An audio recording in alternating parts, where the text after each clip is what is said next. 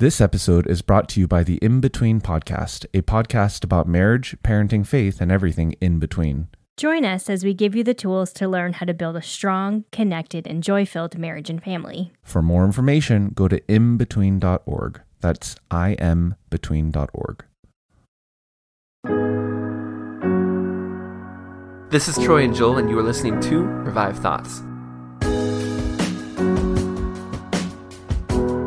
Is there anything weaker under the sun than the human flesh? The spirit indeed is willing, but the flesh is weak. Every episode we bring you a different voice from history and a sermon that they delivered. Today's sermon was preached by Dwight Lyman Moody, D.L. Moody, at the end of his life, the last year of his life in 1899. Joel, we have looked at very incredible, amazing people on this show, but D.L. Moody is one of those special ones because of just how much he did while he was on earth. When I tried to list his accomplishments, it became too much for one episode to cover. Several of the preachers from former episodes had a relationship with D.L. Moody. George Mueller, who gave us that great episode on faith, knew him. Hudson Taylor, who talked about the power of God in your life, he also had a relationship with D.L. Moody. And Charles Spurgeon, who talked about recovering and dealing with depression, also met and had a relationship with D.L. Moody. All these men knew of this great guy because of just how much he did while he was on earth. Yet one of the things we came across while researching for this episode is that there's actually a clip online, an audio clip of him speaking, of him preaching. He's reading through the Beatitudes in the Bible, blessed are the poor in spirit. And it's very old, very hard to hear, and it's incredibly rare that something like this exists from the 1800s. But we're going to play a little bit over you here. And again, it's kind of scratchy, it's kind of hard to make out, but he's reading through the Beatitudes here. Blessed are they that mourn, for they shall be comforted. Blessed are the meek, for they shall inherit the earth. Blessed are they which do hunger and thirst after righteousness, for they shall be filled. Blessed are the merciful, for they shall obtain mercy. Blessed are the pure. And so you can hear it's the cadence of which he speaks is different. It's very different than how preachers definitely talk in today's day and age. And I do find it quite fascinating. Yeah, I think it's incredible that somebody who lived, he died 120 years ago. We can hear his voice today, and it's the only clipping that exists, but we can actually hear it. So Troy, D.L. Moody, not unlike a lot of the speakers here at Revive Thoughts, came from an ordinary, poor household. His father was a stonemason, his mother was a farmer, and he was the seventh child to be born. When he was 4 years old, his father died, and a month later after his father died, his mother gave birth to twins, so now making 9 children in the family. And with no father in the house to provide for, the kids they had to go find work to provide for the rest of the family and to provide for the mother. So at 17, he went to Boston to find work. He had trouble finding work there in Boston. He looked for a bit, couldn't find much. His uncle had a shoe store there in Boston, though, and his uncle offered him a job with the one requirement that he would also go to church. Because of his background, the many kids, the poverty, the lack of father, he did not have a very happy outlook on God, on church, on just life in general. A Sunday school teacher started talking to him, though, formed a relationship with him. And D.L. Moody says that when he told him that God loved him, he said it changed something. He literally said it melted his heart. And he started to take his faith more seriously. He became a Christian from that moment. And the Sunday school teacher would later say he had never seen a person in a darker spiritual state and who was less likely to join the church than Moody was when he first met him. Around 1860, he founded his first school. D.L. Moody founded a lot of schools, most notably the Moody Bible Institute. But when he started his first school, it had 60 kids at start, and within a year it grew to 650. And Abraham Lincoln, freshly elected, heard about it, and he actually came and taught a Sunday school lesson there. Now, this school was amazing for 2 reasons. The first was he was targeting children who were basically on the streets, who were, from rough backgrounds, could not afford a normal education. Those were the people he wanted. He wanted the lost youth so he could tell them about God and change their lives. And the other reason it was amazing is that it was The teacher, D.L. Moody, had a 5th grade education. He was not exactly somebody who should have probably even been a teacher by like logical worldly standards, and yet there he was growing a school from 60 to 650 students by just putting in the work and trusting God.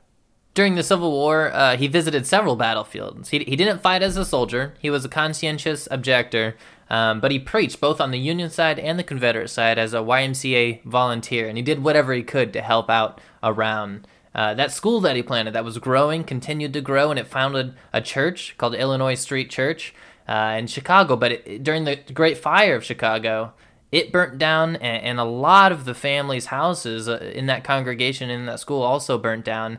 And it was kind of a depressing time. The only thing that he had left with him was his Bible that he was able to save from the flames. So after the church comes down, he kind of switches gears. He decides to be a traveling preacher. He becomes famous for a tour that he specifically does through Britain. He will end up preaching to thousands and thousands of people. I mean, tens of thousands will come to see him preach and hear him and what he has to say. Charles Spurgeon will get word of it, will bring him before his congregation.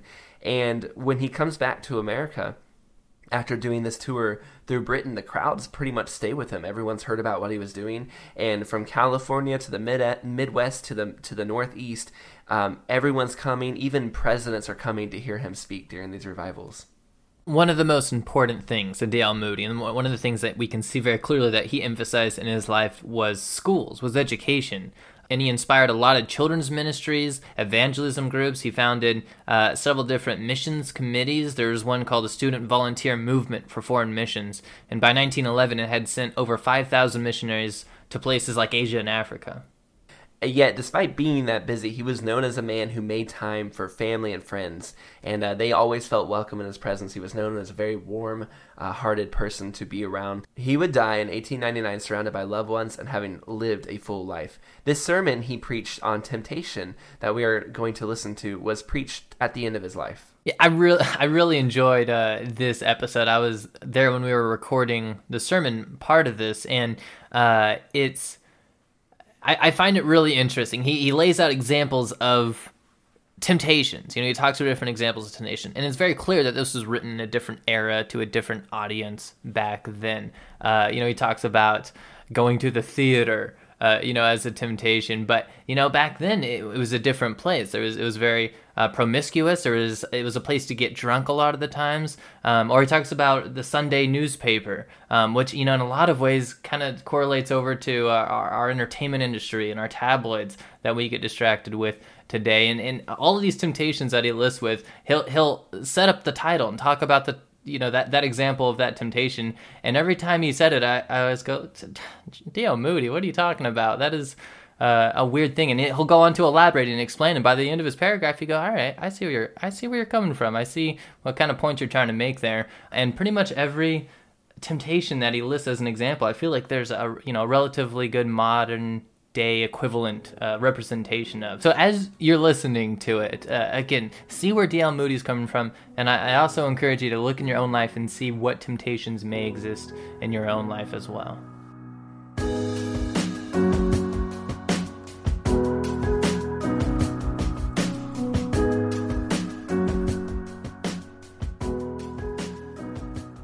One of the most real things in this world is temptation. And the quicker we find it out, the better. When Christ was in the Garden of Gethsemane praying, and his disciples were asleep, he woke them up and said to them, "Watch you and pray, so you do not enter into temptation. The spirit truly is willing, but the flesh is weak." The flesh is weak. Is there anyone on earth that dares to dispute that statement? Is there anything weaker under the sun than the human flesh? The spirit is willing. Most men would rather do the right thing, and they think they will do it. Tell them that they will do certain things inside of 12 months, and they would say, as the king did, "Is your servant a dog that he should do this great thing?" No, never. They will do it just the same. The spirit indeed is willing, but the flesh is weak. I don't suppose that one of those 11 men who gathered around Christ that night believed it. He spoke these words to the 3 that were in the inner circle, Peter, James, and John. No doubt they thought, there is no danger of our falling. We can sleep all right, even when he tells us to be awake and on the alert and watching. But one of the 12 had already fallen, though they didn't know it. Peter, the chief speaker of the 12, was going that very night to curse and swear and say that he never knew him. John and James were to leave him, for all had forsaken him and fled. You probably couldn't find 11 better men on the face of the earth than these 11, and yet Christ warned them that the spirit was willing, but the flesh was weak. There has never been a man that has walked this earth that has not fallen sometime in his life except the man Christ Jesus. There is no one beyond the reach of the tempter. Keep that in mind. Life may run smoothly for a while, but the testing time is coming. These 11 men were to be tempted that night as never before, and when the testing time came, every one of them fell. Watch and pray that you enter not into temptation. For the spirit indeed is willing, but the flesh is weak. Oh, that God may open our eyes to see how very weak the flesh is. I believe firmly that if the iron plow has not gone down deep into a man's conscience, if he has not made a thorough work of sin, when the testing time comes, he will surely stumble and fall. See what Christ says in the memorable parable of the sower found in Luke 8. They on the rock are they which, when they hear, receive the word with joy, and these have no root. A house on a rock is a very good thing, but it's a poor place for a tree. These have no root, which for a while believe, and in time of temptation fall away. Don't you see that in everyday life? Don't you know young men who started out and ran well for a season? Where are they today? What has become of them? They fell in the hour of temptation. The strength of a chain is in its weakest link. Mark that, in its weakest link. Let a man be at work on the ceiling, and the platform be held up there with a chain of 10 links, and one of the 10 very weak. The testing time comes. The man steps on the platform, that one link gives way, and down comes the man just as surely as if every link breaks. So bear in mind, fair weather Christians are not going to stand the test. When the storms of temptation sweep over them, they will fall. There is no dress parade about Christianity. When the battle comes, where are these fellows you see at dress parade? They are gone. And just so with a Christian that has to be bolstered up by a godly mother or father or friend, or it may be his wife. When they are gone, he is gone. I have seen it over and over again. Lot stood all right as long as he was with Abraham. When he left the plains of Mamre and went down into Sodom, away from Abraham, he stumbled and fell. I can find about 1 million Lots where you will find one Abraham today. Few men can stand alone when the storm sweeps over them. Away they go. Have you ever been in a forest after a great storm has swept through it, where the roots just run along on the surface and do not have any depth of earth? Acres and acres of trees will be torn up. A friend from Scotland said to me, speaking of a place where he had been, some time ago they had a storm that blew down between 4,000 and 5,000 of the finest trees on that old estate. Do you know why? Because the storm came in an unexpected direction. It had never come from that quarter before. It had blown in every direction but that one, and the forest wasn't prepared, and away the trees went. It is said that the Edinburgh Castle, in all the wars of Scotland, was never taken but once. Then the enemy came up the steep rocks at a place where the garrison thought it was so safe they needn't guard it. Very often, temptation comes in an unexpected form or from an unexpected quarter, when you are off your guard. Hence, the necessity of watching and praying, because if you are not on the alert, you will be tripped up by the tempter. Then Christ adds, let him that thinks he stands take heed so he does not fall. No man on earth is beyond the reach of the tempter. I used to think that when I got along a certain distance in my Christian life, I would get beyond the tempter, and he would have no more influence over me. I have given that up. The tempter will follow you from the cradle to the grave, and the nearer you get to Christ, the hotter the fight will be. As someone has said, Satan aims high. When he wanted one to sell the Lord, he went to the treasurer of the company. When he wanted one to deny him, he went to the chief apostle. When he wanted to call down fire from heaven on those Samaritans who refused the disciples' hospitality, he went to John, who was nearest to the heart of the Son of God. The angels fell even in heaven. Adam fell in paradise. Think of it. Speaking of the 4 watches, someone has said that the time a man is most liable to fall is in the 2nd and the 3rd watch. The 1st watch, he starts out and says, I must be on my guard, I am weak. He realizes his weakness and keeps his eye upon the Master, going to him daily and hourly for strength, and so he is not so liable to fall. But in the 2nd and 3rd watches, he begins to feel his manhood and says, I am strong now and I can stand. So he begins to lean on the arm of flesh, and then the peril comes, and then the fall. As he gets into the 4th watch, he is nearing home, and he begins to see this old world receding from his vision. He realizes how weak the flesh is, because it has failed him so often, and he is on his guard again. He is not so liable to fall if he passes through the 2nd and 3rd watches, though he is always liable. Another thing about temptation, we are apt to think we have peculiar temptations. Not a bit of it. They are known to all men. See what Paul wrote to that church in Corinth. There has no temptation taken you but such as is common to man. But God is faithful, who will not suffer you to be tempted above that you are able, but will with the temptation also make a way to escape, that you may be able to bear it. Keep that in mind. The temptations that come to you and me are common to man. Every man who has gone on before us has had the same kind of temptation, although it may come to us in a different way. Men have always had the same jealousy to contend with, the same pride and covetousness, and love of money and love of pleasure than you and I have. There are 4 great temptations that threaten us today. First, the theater. You say, my folks go. That may be. They may do lots of things, but the temptation is the same. I don't know of a theater from Maine to California that hasn't a bar connected with it or nearby. What is that bar there for? Fallen women go to the theaters and for no good purpose whenever they can. You say it is part of one's education to see good plays.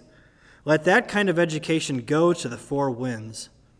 For a child of God to help build up such an institution as the theater of the present day is iniquitous. A prominent and wealthy elder of a church in the West who used to say that I was bigoted and narrow-minded and puritanical in my ideas about the stage had a son who got married. Soon afterwards, a woman came along and put a bullet through his heart and killed him. He had got acquainted with her at the theater, and she had claimed him. The father went trembling down to his grave a few years ago, all the sweetness of his life crushed out of him. I would rather be narrow and right than broad and wrong. I don't want to take my 2 sons into a place where they will be tempted. Men are willing to be Christians now if it doesn't cost them anything, if there is no self-denial. But I wouldn't give it a snap of my finger for a Christian that goes to all these places of amusement and offsets his testimony. What we want today is separation from the world. It is one thing to pray God to fill you with the Spirit, but if He does, you must be separated from the world. When you want to fill a man with electricity, you have to put him on a chair with glass legs and insulate him from the earth, and then pour the electricity into him until the sparks flame from him. And if you want to get filled with the power of heaven, you'll have to get separated from the world. You don't want your daughter or sister on the stage, do you? You wouldn't like to see your mother there. Then why patronize someone else's sister? Why encourage someone else's wife? 25,000 divorces in this country last year, and many of them the result of the theater. Did you ever hear of a party having a little prayer meeting before they went into the theater? Try it and see how you get along. Just pray that the actors may have a wonderful influence over you and build you up and do you a lot of good. The words would choke you. But you say, I know a number of good people that go. So do I, but I know a number of people that have to reap in their children.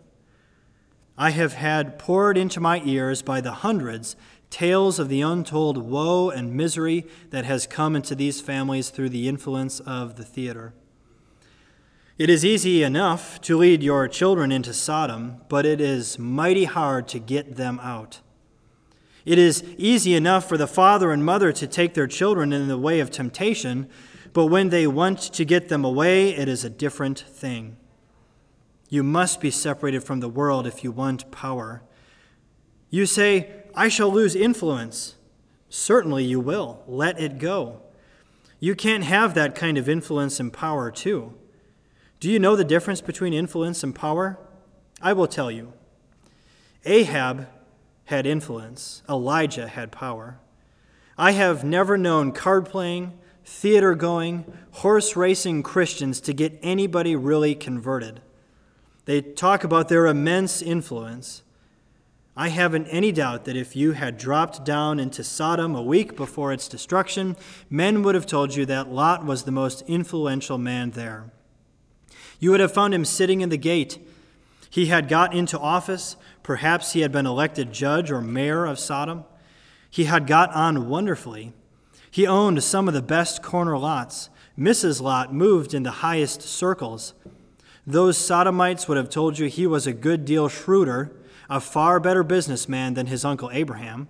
And if he lived 20 years longer, he would be the richest of the two, a man of amazing influence. But I would like to know what power he had. I have an idea that when Abraham pleaded for Sodom, he thought, Lot has great influence in Sodom. I heard some of the people speak very highly of him when I was down there a few months ago. He has been there 20 years. He must have got more than half a convert a year. Surely there are 10 righteous men in Sodom. But Sodom was destroyed. Lot never won a convert, but ruined his own family. Go in for influence with the world if you want to, but it will die when you die. Where is Ahab's influence today? Where is Nebuchadnezzar's influence and the whole crowd of them compared with Elijah's and Daniel's? Daniel has been gone these 2,500 years, and still he shines and is going to shine forever. He overcame temptation. It would have hurled him into the pit if he hadn't, and he would have gone down like these other men. He might have said, I will lose rank and position if I do not eat the same kind of meat as the king does and drink the same kind of wine. I will lose influence. He may have lost influence, but thank God he got power. Can you tell who the millionaires of Babylon were, or any of the great generals? Their names have rotted with their bodies, and their influence has gone centuries ago. But Daniel lives on. Why? Because he chose to do right and overcome temptation. Another great temptation is to disregard the Sabbath. We have a good deal worse foe than any foreign power right in our midst. This country will go to pieces if we give up the Sabbath. No country has existed a great while and been prosperous that has wiped out the Sabbath. It is easy to destroy, to tear down, but it is 1,000 times better to build up. One great means of Sabbath breaking is the bicycle. Oh, you say, what is the matter with the bicycle? Isn't it a great blessing? Yes. And like all good blessings, it can be turned into a curse by misuse. Even the Sabbath has become a curse to many.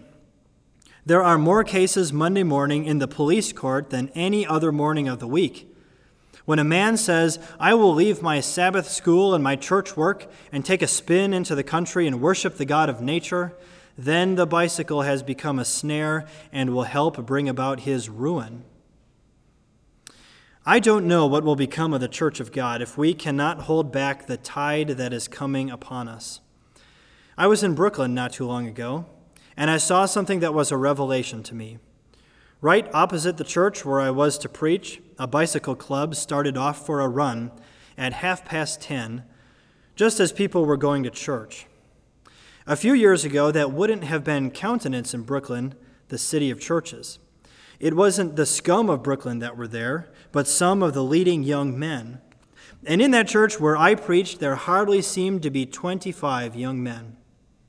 Your bicycle can be a blessing, but when you go off and spend God's day in recreation and neglect the house of God, what will become of your soul? Are you not putting yourself in the way of temptation? Remember the Sabbath day to keep it holy. Do not turn God's holy day into a holiday. Then there are the Sunday newspapers. I would not dare to ask how many of you read the Sunday newspapers. You think you must have them to find out the news. They have sermons too, fine sermons.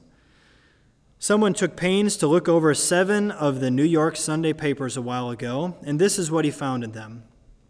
Murders and assaults, 12 columns. Adulteries, 7 columns. Well, that's first-rate Sunday reading. Thefts, etc., 24 columns. Sporting news, 81 columns. Splendid Sunday reading.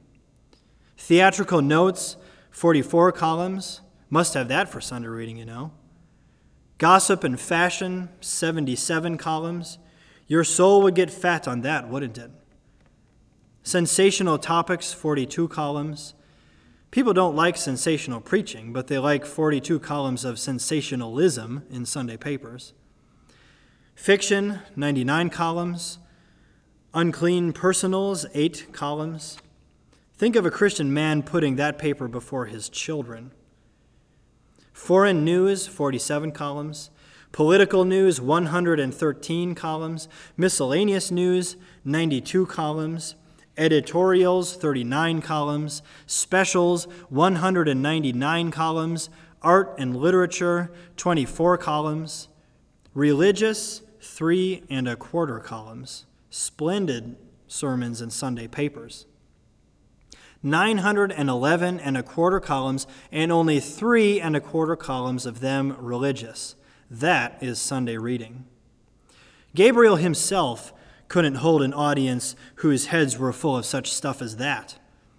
I tell you, what we want is a revival that will sweep these Sunday newspapers out of our country. There was a time when a man used to lock up his store Saturday night and have a rest on the Sabbath. It was a time of meditation and prayer and food for his soul. But now he locks up his store and he puts a flaming advertisement in the Sunday paper and does a bigger business than any other day in the week. Monday bargains. He takes up the Sunday paper to see if his advertisement is in right, and his children wait for a chance to read about the games and the scandal that has been accumulating all the week. Then men wonder that their children are led astray. It is a wonder that more of them are not. Men, where is your conscience? I hope it will smite you the next time you offer to patronize a Sunday newspaper. Yes, a man will walk right into temptation and then wonder why he isn't kept from it. What the world needs is men who will face these issues and stand by the right, even if he has to stand alone. Then there is a fourth temptation: false doctrines and false teachers. I asked an atheist some years ago how he accounted for the creation of the world. Well, he said, force and matter worked together, and by chance the world came about. That is as clear as mud to me. It is strange a man's toes are not sticking on the top of his head if things were thrown together in that way. A man won't believe that a watch was made without a maker, but we have more absurd doctrines. Some people would have us believe nowadays that there is no matter anyway. A man thinks he exists, but he doesn't. What is to me still more awful is that they say that there is no such thing as sin. I asked a lady who held this doctrine what she would call it if I should willfully and in cold blood take by violence the life of another friend who was present. It would be an error of judgment, was her answer. In the 4 years, 1895 to 98, we had in this country 38,512 murders, while England, in the same length of time, had less than 600. Think of it, less than 300 lives were lost on the Main, and every 24 hours, 300 in this country reel into drunkards' graves. And yet there are men and women teaching that there is no such thing as sin. Oh, come forward and stand against these false doctrines like men. The temptations are all around us, but blessed is he that endures temptation. Not blessed is he that is tried and tempted, but blessed is the man that endures temptation. For when he is tried, he will receive the crown of life.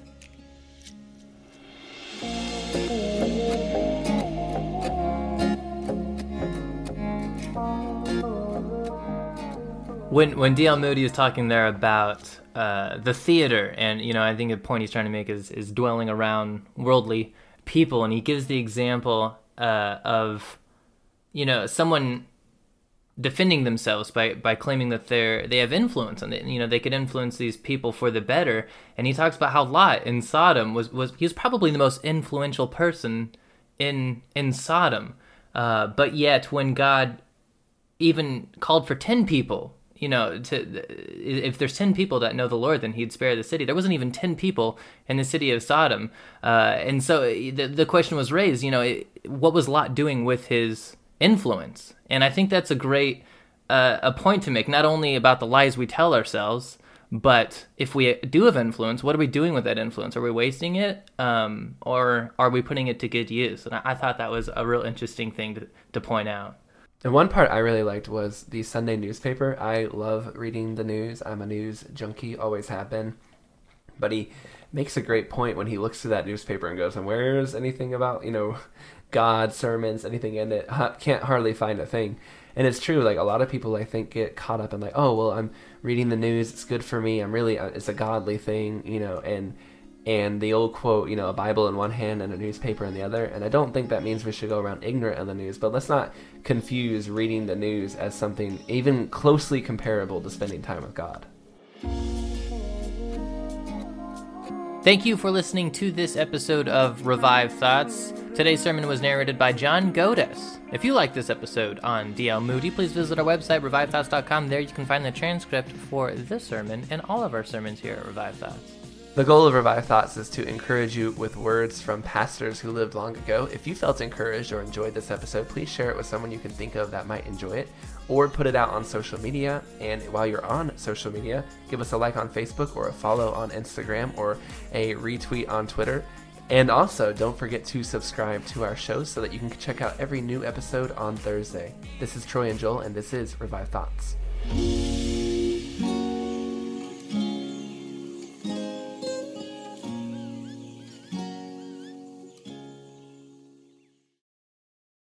This episode is brought to you by the In Between Podcast, a podcast about marriage, parenting, faith, and everything in between.